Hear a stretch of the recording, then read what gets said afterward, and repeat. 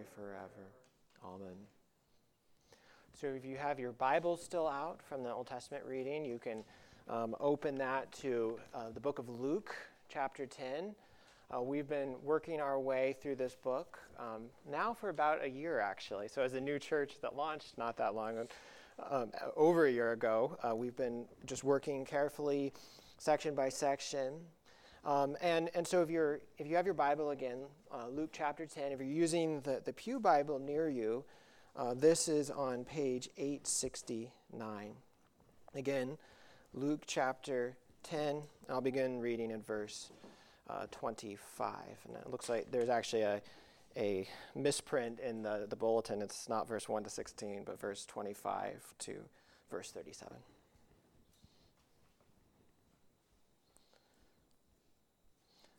Behold, a lawyer stood up to put him to the test, saying, "Teacher, what shall I do to inherit eternal life?" He said to him, "What is written in the law? How do you read it?" And he answered, "You shall love the Lord your God with all your heart, with all your soul, and with all your strength, and with all your mind, and your neighbor as yourself." And he said to him, "You have answered correctly. Do this, and you will live." But he, desiring to justify himself, said to Jesus, "And who is my neighbor?" Jesus replied, "A man was going down from Jerusalem to Jericho, and he fell among robbers, who stripped him and beat him and departed, leaving him half dead.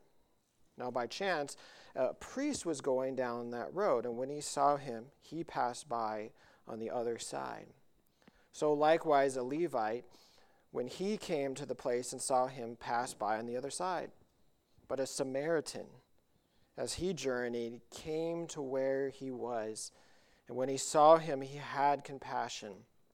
He went to him and bound up his wounds and poured oil and wine. Then he set him on his own animal and brought him to an inn and took care of him. And the next day he took out 2 denarii and gave them to the innkeeper, saying, "Take care of him, and whatever more you spend, I will repay you when I come back." Which of these 3 do you think proved to be a neighbor to the man who fell among the robbers? He answered, "The one who showed him mercy." And Jesus said to him, "You go and do likewise." This is the word of God. Lord, we long to go and do likewise. But Lord, we can't understand this, no less do it apart from your Spirit. So we pray that you would guide me in my teaching. Lord, I pray that you would guide us in our hearing. Lord, that we can understand and apply it. We pray in Jesus' name. Amen. So sometimes you'll see this on TV where a talk show might send somebody out on the street. They ask people questions on some topic, the man on the street interview. And I've never seen it, but I'm curious if you did that and you asked the question, "Do you consider yourself to be a good person?" Probably most people would say, yeah. They would say, "Yeah, I'm a good person. I'm, basically good most of the time." But then if you look at how the world works, that's not always actually put into action. There was a famous story of a woman who was stabbed repeatedly in New York, and it was witnessed by about 37 law-abiding people. And no one helped, no one called 911, no one did anything. And I'll bet that most of those people, if you had gone to them individually and said, "Are you a good person?" They would have said, "Yeah, I'm a good person." "Would you help somebody in need?" "Yes, I would help somebody in need." But in the moment, okay, what do you do? It's too dangerous. I don't want to get involved. Somebody else is dealing with it. But a less maybe extreme but more personal example to me is when Grace and I lived in Philadelphia. She nannied for a family, and so one day she was out with a 3-year-old, and she had just been healing from a sprained ankle. She tripped, re-sprained her ankle, and she said, I wasn't there, but she was, sitting there on the ground, like holding her ankle, tears in her eyes, the little girl saying, "Are you okay?" And people just kept walking by. She said, no one stopped. No one said, "Are you okay?" Just, nothing. That people just basically stepped over her and just, kept on going. And again, I think if you ask those people, do you think of yourself as a good person? They would say, yeah, I'm a good person. I care for people around me. But again, when push comes to shove, it's not my place. I don't want to get involved. Somebody else will deal with it. I don't have time.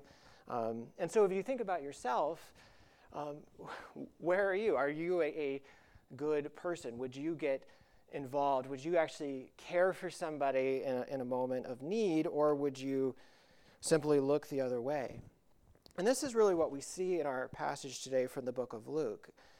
This is a famous passage, probably one of the more famous in the Bible, a parable about somebody going out of their way to help somebody else. And Jesus says in the very end, verse 37, he says to go and do likewise. So he's saying this is how we're to love and to serve others. This is actually the model for us. And that it's a really high bar. And so to really think about this, if we're going to go and do likewise, let's walk again through this passage, just section by section. So first we'll look at the question. So that's verse 25 to 28. The second we'll look at the parable, answering the question. That's verse 29 to 35. And then we'll look at the application from Jesus, verse 36 and 37. So the question, the parable, and the application. And I would encourage you just to leave your Bible open because we'll be going through this. So first, the question. Look at verse 25 again. It says, "Behold, a lawyer stood up to put him to the test, saying, 'Teacher, what shall I do to inherit eternal life?'" And so this lawyer is somebody who was trained in Old Testament law, was trained on how to essentially apply the Bible in detail to every aspect of life. And so he asked Jesus a question, and it says that it was to test him, that he wasn't doing this from some sort of noble, real desire to learn. But still, the question it's not a bad question. He says, "Teacher, what shall I do to inherit eternal life?" And so, in a way, that's kind of the most basic question of religion. How are we going to face death? Because, every single one of us, unless Christ comes back first, is going to die. How are we going to inherit eternal life? That's something that we need to think about, to pray about, to reflect upon. But even though it's a good question, there's still a way in which he's asking this that something's a little bit off. There's a problem. And you might notice, and it's in his wording, he says, "What thing must I do to inherit eternal life?"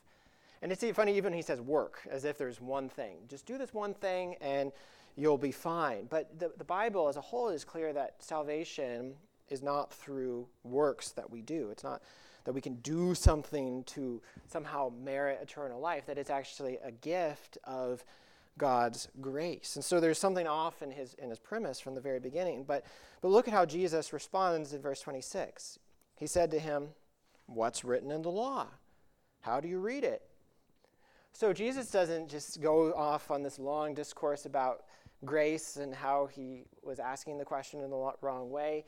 He doesn't even then say, well, you're asking this from the wrong motivation, and rebuke him for asking the question at all. But instead, Jesus essentially says, well, go read your Bible. What does the scripture say? You should know the answer to this because this is what you're trained in. You're a lawyer of Israel. You're trained in the law. How do you read it? What does the scripture say? And this is because Jesus, throughout his entire ministry, had a very high view of the Bible, of the Old Testament scriptures. That he would always point people to scripture, not to what did the latest rabbinical teachings say, what does tradition say, what do any of us as individuals think, but he would always say, it is written. Look to Scripture, look to the Word of God. And I think that that's a great model for us as well, that as we are thinking about how do we inherit eternal life, how are we saved, who is God, that the way to answer that is what Jesus says. What does the word say? How do you read it? That we don't look to the latest guru, to any institution, not just to what we were taught as children. That could be right, that could be wrong, but searching the scriptures daily to see if these things are so. And so look at then how the lawyer does on this Bible trivia exam from Jesus.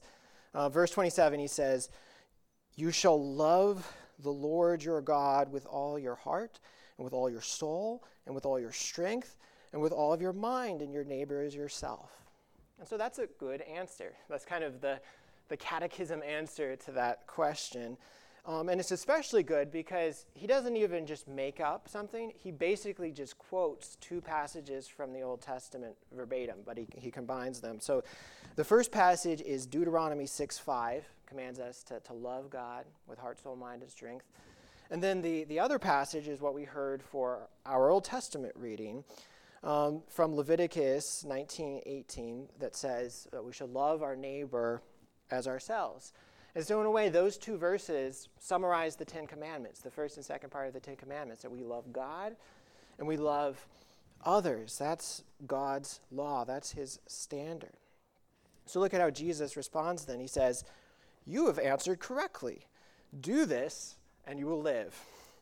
And I kind of wonder if Jesus, Jesus definitely has a sense of humor, but it's almost like he's making fun of the guy a little bit. Just, good job. You gave a very basic answer to a very basic biblical question. Here's 100% on your Bible trivia quiz. But there's a problem in that he answered the intellectual side of the question correctly. But I think that what should have happened, and this is true for all of us, is we hear God's standard, that the call is then to turn inwardly to ourselves and say, how do I actually line up with that? And if he did that, I think he would see a big problem. Because the reality is that no one apart from Christ has ever done this perfectly. That we fail to love God with all of our heart, soul, mind, and strength. We fail to perfectly love our neighbors as ourselves. And so what we should say, like this lawyer, is Lord, have mercy on me, a sinner. Or maybe even then the question flowing out of that should be, how in the world could a righteous and holy and just God ever save somebody like me? That's probably the best question. But instead, look at what this man does in verse 29. It says, "He, desiring to justify himself, said to Jesus, 'And who is my neighbor?'" So he gets what Jesus is doing. That yes, if you perfectly love others and you perfectly love God, you can merit eternal life through works.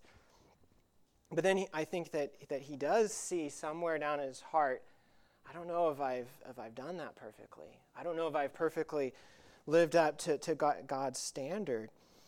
And so he wants to justify himself, maybe justify himself to God, maybe justify himself to Jesus or to the people who are listening to this conversation, justify his question of, well, actually, I know it seems simple, but I actually ask good questions. What actually is the meaning of neighbor? Because, yes, I'm supposed to love my neighbor, and that's how I have life, but who do I know who I'm supposed to love?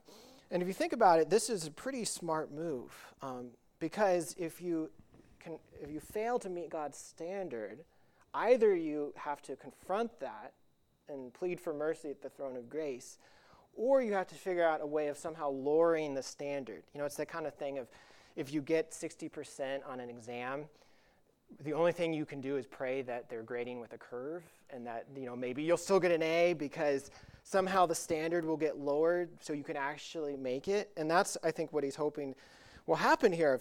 Well, maybe if we grade with a curve and I'm only supposed to love certain people but not other people, then I can actually do this and I can actually earn eternal life through my works. And so that's the first section of this text, the question, who is my neighbor? But now let's look to the second section, the parable. And so Jesus answers in this very surprising way. And that's something I love about Jesus, is he always seems to defy our expectations. He never answers things in the way that we expect, because even here you would think that the man asked for a definition of neighbor. And so he could say, well, everyone is your neighbor, or give some sort of formal, didactic definition of neighbor. But instead, he tells a parable. He tells a story that ends with another question. And so this is not what we would expect. And I think that we, because we have, especially if you've grown up in church, but even people who haven't say, oh, he's a good Samaritan. We know the story, that we get desensitized to the details. But if you were a first century Jew listening to Jesus tell this for the first time, this would have been a shocking story. And so let's walk through this verse by verse to see just how shocking it would have been. So verse 30, it says, Jesus replied, a man was going down from Jerusalem to Jericho, and he fell among robbers, who stripped him and beat him and departed, leaving him half dead. Now, this first part of the story, this would not be surprising to the readers. This would have been pretty normal because the journey from Jerusalem to Jericho is about 15 miles, but it was a really difficult 15 miles. Jerusalem is situated at about 2,500 feet. Jericho is about 1,000 feet below sea level, so it's a 3,500 foot decline in 15 miles. It goes on a circuitous rocky road with cliffs and rocks around the side, and it was traveled a lot because pilgrims, every year, faithful Israelite would go up to Jerusalem for worship, and then they would go back down to their home. And so robbers and bandits and thugs would often hide out on this route so that they could attack unsuspecting pilgrims, especially people who were traveling alone. So again, not surprising. I mean, this is like saying that, we have somebody with a Temple student, but I remember you were saying that your daughter was advised, at Temple, don't go on the subway to Center City at 2 o'clock in the morning by yourself. If you do that through North Philadelphia, you might be asking for something to happen. And that's sort of the way this is. If you're traveling alone from Jerusalem to Jericho, you're asking for trouble. It would be no surprise if you would fall into trouble. So this isn't surprising, but look at how this starts to become surprising. Verse 31. Now, by chance, a priest was going down the road, and when he saw him, he passed by on the other side. And so, again, you're listening to this as a first century Jew, and the man is dying, and you think, oh, good, a priest is coming down the road. This is the moral person. This is the religious person. This is the person who is well respected in the community. This is the person who probably was just serving himself at the temple. Probably the man who was beat up on the side of the road was worshiping at the temple. Probably the priest knows Leviticus 19:18 of the call to love neighbor as self. And so certainly he'll stop and he'll help. But then you see, no. It says that he passed by on the other side. He went out of his way, went around, kept on going. So it seems hopeless, but then hope is on the horizon again. Verse 32. So likewise, a Levite, when he came to the place and saw him, passed by on the other side. So again, you're listening, you think, oh good, it's a Levite. They're not as high ranking as the priest, but this man also, he's religious, he's moral, he serves at the temple. He probably was also worshiping and with this man who's on the side of the road, this poor innocent pilgrim who was attacked. And so certainly he'll help. He'll step up to the plate. And again, no, he says that he sees him, goes around, keeps on going. So that's surprising, but nothing is more surprising than verse 33. It says, but a Samaritan, as he journeyed, came to where he was, and when he saw him, he had compassion. Now, because of this parable, probably we have ministries like Good Samaritan's Ministries or Samaritan's Purse, or we think of the word Samaritan almost in a positive way because of this parable. But that's not the way that this would have seemed to the people hearing this originally. That The Samaritans were descended from the northern tribe of Israel. So if you know Old Testament history, there was southern Israel called Judah, northern Israel. Northern Israel went into captivity before southern Israel in Assyria about 722 BC. And they intermarried with the Assyrians, and then they were resettled back into northern Israel. But then they combined essentially pagan and Jewish religious practices, so they still used part of the Old Testament, but they read it very differently. They didn't think that you worship in Jerusalem. And so for a Jew at this time, and it sounds harsh, but it's how they would have thought of it. They would have thought of Samaritans as essentially half-breed heretics. It was that much. And that's why we saw this a few weeks ago in Luke, where when Jesus was rejected in Samaria, Jesus' disciples, probably through the same kind of essentially racism, said, Jesus, let's call down fire and destroy these villages in Samaria. And then also in John 4:9, we read this, that Jews have no dealings with Samaritans, as Jesus was engaging with the Samaritan woman at the well. And so if we were trying to think of, what would this be like in our modern context? And so I think that if Jesus were telling this parable to modern Presbyterians, so Jesus comes into a Presbyterian church, he might have told it like this, that a man was mugged and beat up and left for dead in Philadelphia. Then on Sunday morning, a Presbyterian pastor came by, went to the other side, didn't do anything. Then a Presbyterian deacon came by, went to the other side of the street, didn't do anything. And then a fundamentalist Muslim came by, stopped, cared for the man, mended his wounds, called 911, gave money, actually cared for the person. That's kind of how this would have felt. That this would be the shocking, that you would want the audience would want to put themselves in the place of the one who's helping, but Jesus puts essentially the other as the one who is serving and who's actually demonstrating what it is to love. But then the shock would have intensified even more, because it says that how the Samaritan cared for this man. It's verse 34. And he went to him and bound up his wounds, pouring on oil and wine. And then he set him on his own animal and brought him to the inn and took care of him. And the next day he took out 2 denarii and gave them to the innkeeper, saying, take care of him, and whatever more you spend, I will repay when I come back. And so we've seen the question, who is my neighbor? We've seen the answer to this in this parable and how shocking this would have been. But now third and finally, this last section, the application. Because after Jesus tells the parable, he turns to the lawyer again with this very simple application question. He says, which of these 3 do you think proved to be a neighbor to the man who fell among robbers? And it's really important to notice how Jesus, he reorients the original question. He doesn't quite answer the original question. Because what the lawyer wanted to know was essentially, how do I love other people? Like thinking of himself as the subject, as the one, doing the loving and the serving. Who is worthy of my love and care?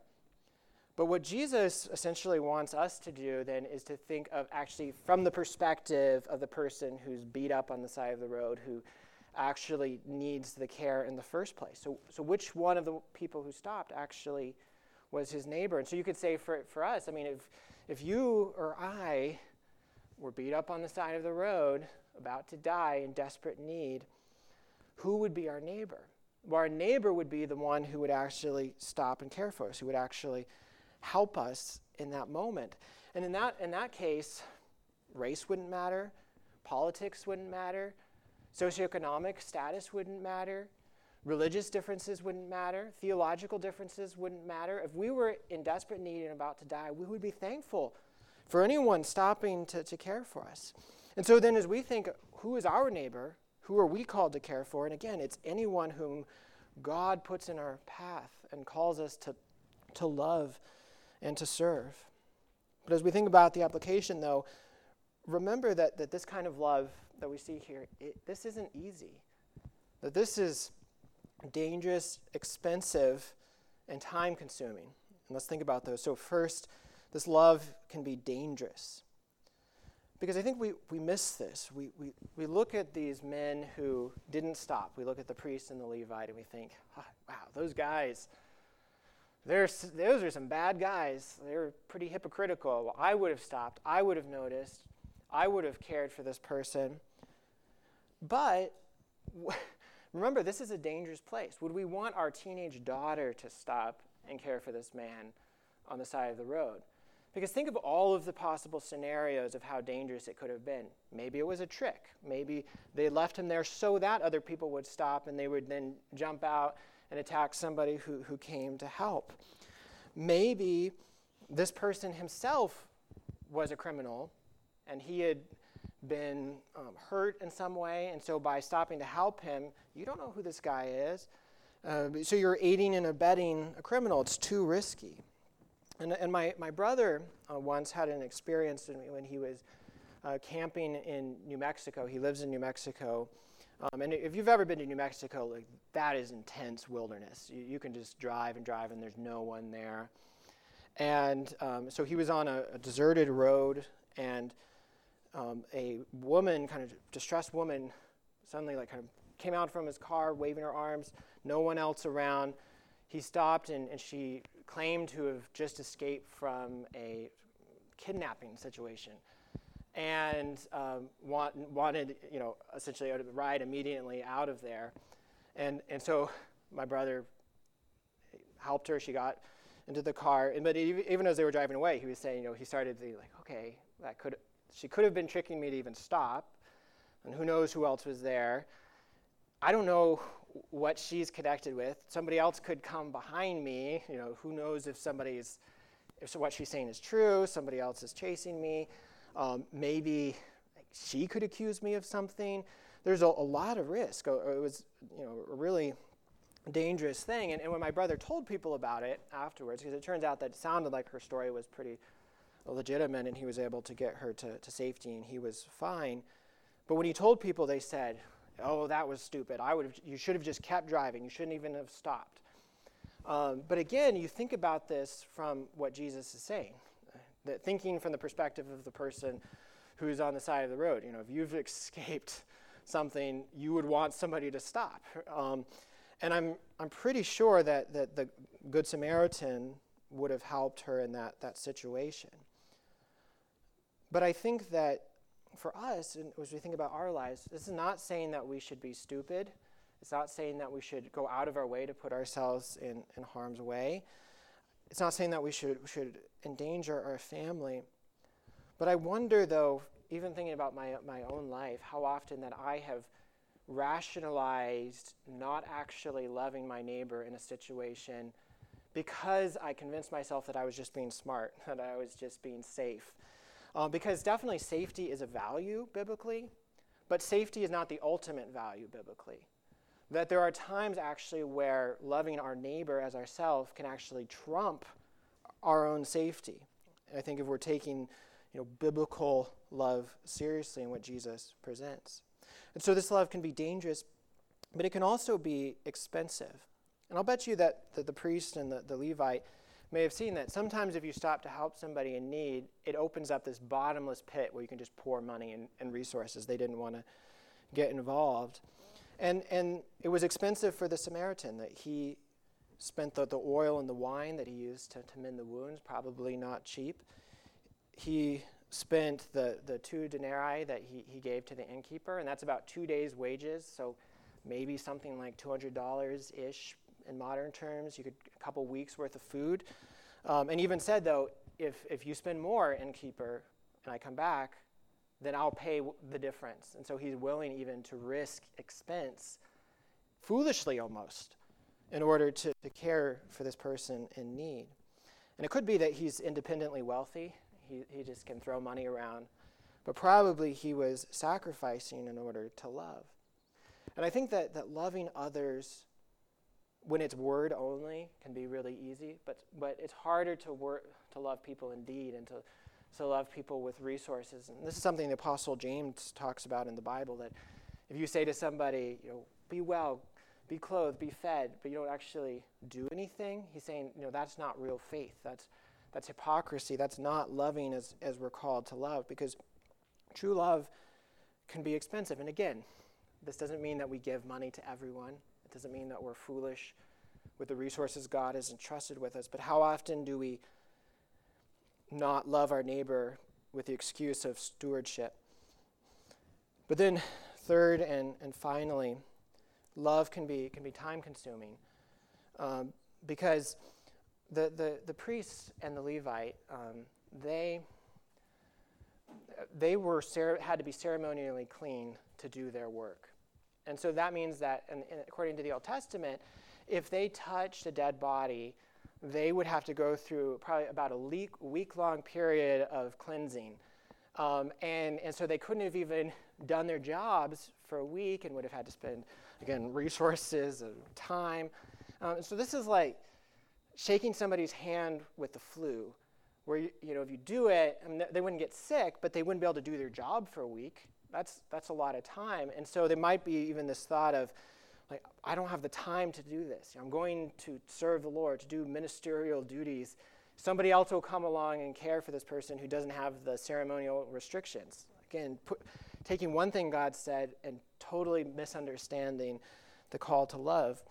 But then the Samaritan, he spent time to stop. He spent time to mend the wounds. He spent time walking because the man was riding on his animal to the town. He spent time caring for him. He spent the night. And then he was going to spend more time to then come back and check on him.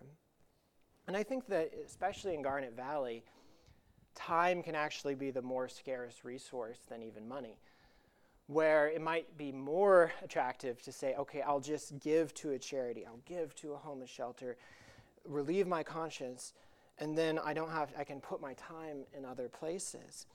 But again, I look at my own life.